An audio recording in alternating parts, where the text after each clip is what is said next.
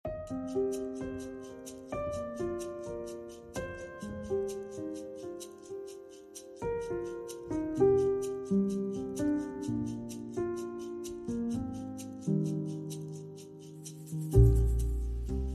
lytter, det står skrevet i Markus evangeliet kapittel 15.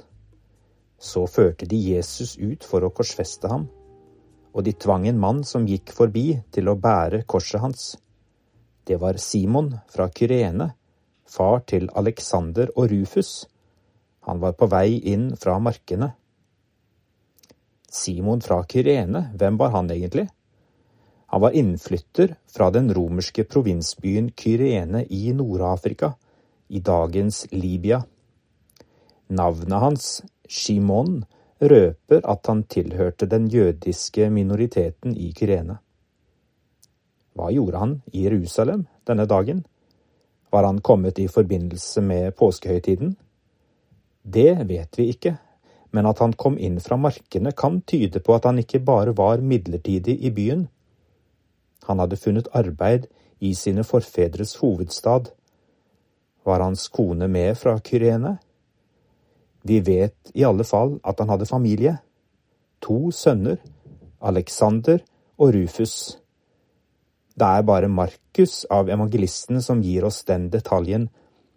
Alexander og Rufus var trolig kjente personer i urkirken. Noen vil ha det til at det er den samme Rufus og hans mor, altså Simons kone, vi møter igjen mange år senere i menigheten i Roma. Paulus sender nemlig en spesiell hilsen til Rufus og hans mor, som også hadde vært som en mor for Paulus. Dette står i Romerne 16, vers 13. Ifølge en del forskere kan Markus-evangeliet ha blitt skrevet nettopp i Roma, omtrent på samme tid som Paulus sendte romerbrevet. Rufus kan dermed ha vært i det samme miljøet som forfatteren. For alle oss som er kristne, står korsfestelsen av Jesus fram som den ene av de 2 viktigste hendelsene i vår tro. For Rufus var det enda mer personlig. Hans egen far, Kyréneren, var der og fikk en helt spesiell oppgave. Noen vil si at Simon var på feil sted til feil tid. Jeg tror familien må ha ment at han var på rett sted til rett tid. Kanskje var Simon selv, hans kone og de 2 sønnene med blant de første som ble døpt på pinsedag. Det blir ren gjetting, men det står i apostelgjerningene kapittel 2 at det var folk fra Libya-området mot Kyréne til stede blant tilhørerne på pinsedag, og vi hører stadig om Kyrénere blant de første kristne. Det vi i alle fall må anta, er at før den lengste fredagen i historien var Simon fra Kyréne en ganske ukjent person. Det som skjedde da han kom inn fra markene den dagen, forandret hans liv for alltid og gjorde ham kjent for ettertiden. Hvorfor ble det akkurat Simon de romerske soldatene plukket ut i mengden da Jesus segnet om på veien, ute av stand til å bære den mer enn 20 kilo tunge tverrbjelken til korset videre mot Golgata? Som okkupanter kunne romerne gjøre akkurat hva de ville. Valgte de seg ut Simon fordi han var utlending i byen? Jeg tror like gjerne det var fordi han var høy og sterk. Kan de ha sett seg rundt etter noen av Jesu nærmeste disipler først? Burde ikke de ha vært der for å hjelpe sin dødsdømte venn? Ja, for det var jo en annen Simon blant de nærmeste, var det ikke? Han med tilnavnet Peter, Klippen. Nei, Peter holdt seg i skyggene denne dagen. Han var redd, feig og svak, slettes ingen klippe. For romerne var Kyréneren kanskje en tilfeldig i mengden.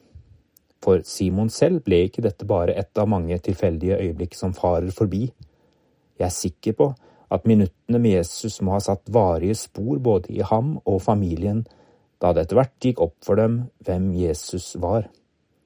Det øyeblikket da tverrbjelken til Jesu kors ble lagt på hans skuldre, det ble Kyrénerens kairos-øyeblikk. Slik definerer jeg et kairos-øyeblikk. Det er den rette tid for vesentlige ord eller handlinger, En subjektiv erfaring, ofte beskrevet som åndelig eller magisk, og som fører til et gjennombrudd med varig betydning for ett eller flere mennesker. Simon var på rett sted til rett tid, for han fikk det privilegium å bli trukket helt inn i Jesu lidelsesfortelling på en måte som ganske sikkert ble et vendepunkt i livet hans.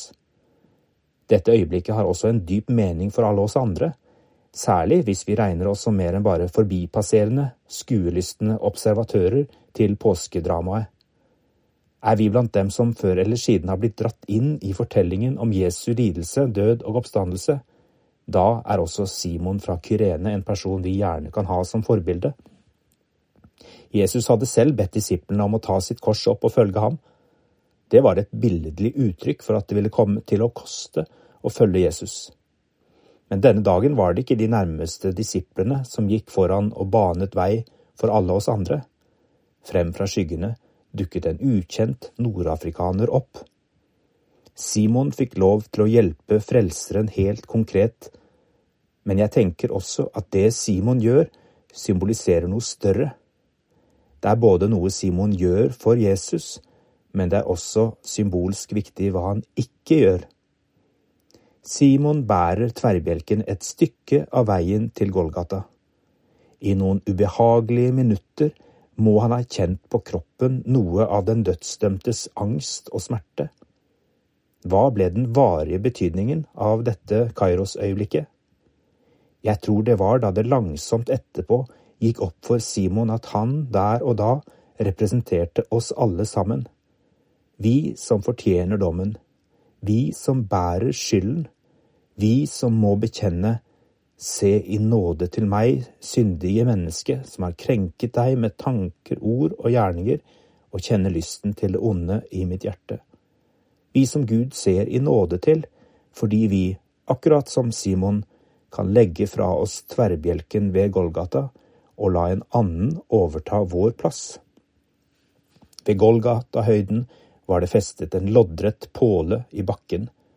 Se for deg Simon fra Kyréne der han kommer fram og kan slenge tverrbjelken fra seg, for det er ikke han som nå skal legges oppå tverrbjelken. Med armene utstrakt. Nå er det Jesus som skal gjøre resten. Simon er vitne til at spisse nagler blir slått gjennom Jesus sine håndledd og inn i tverrbjelken han nettopp har båret. Deretter løftes tverrbjelken opp på pålen ved hjelp av rep og stiger, og spikres eller bindes fast.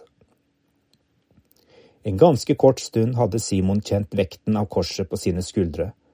Det siste veistykket, inn i døden, må Jesus gå alene.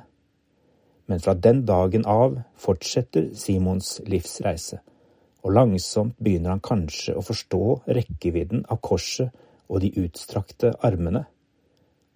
Har vi forstått den evige betydningen av dette hellige øyeblikket? Takk at du tok mine byrder, et høgfjell av skyld og av skam. Du bar det på skuldrene dine, du skuldløse sonofferlam. Neste gang skal vi fortsette å forestille oss hva Simon fra Kyréne så og opplevde disse lange og sterke minuttene.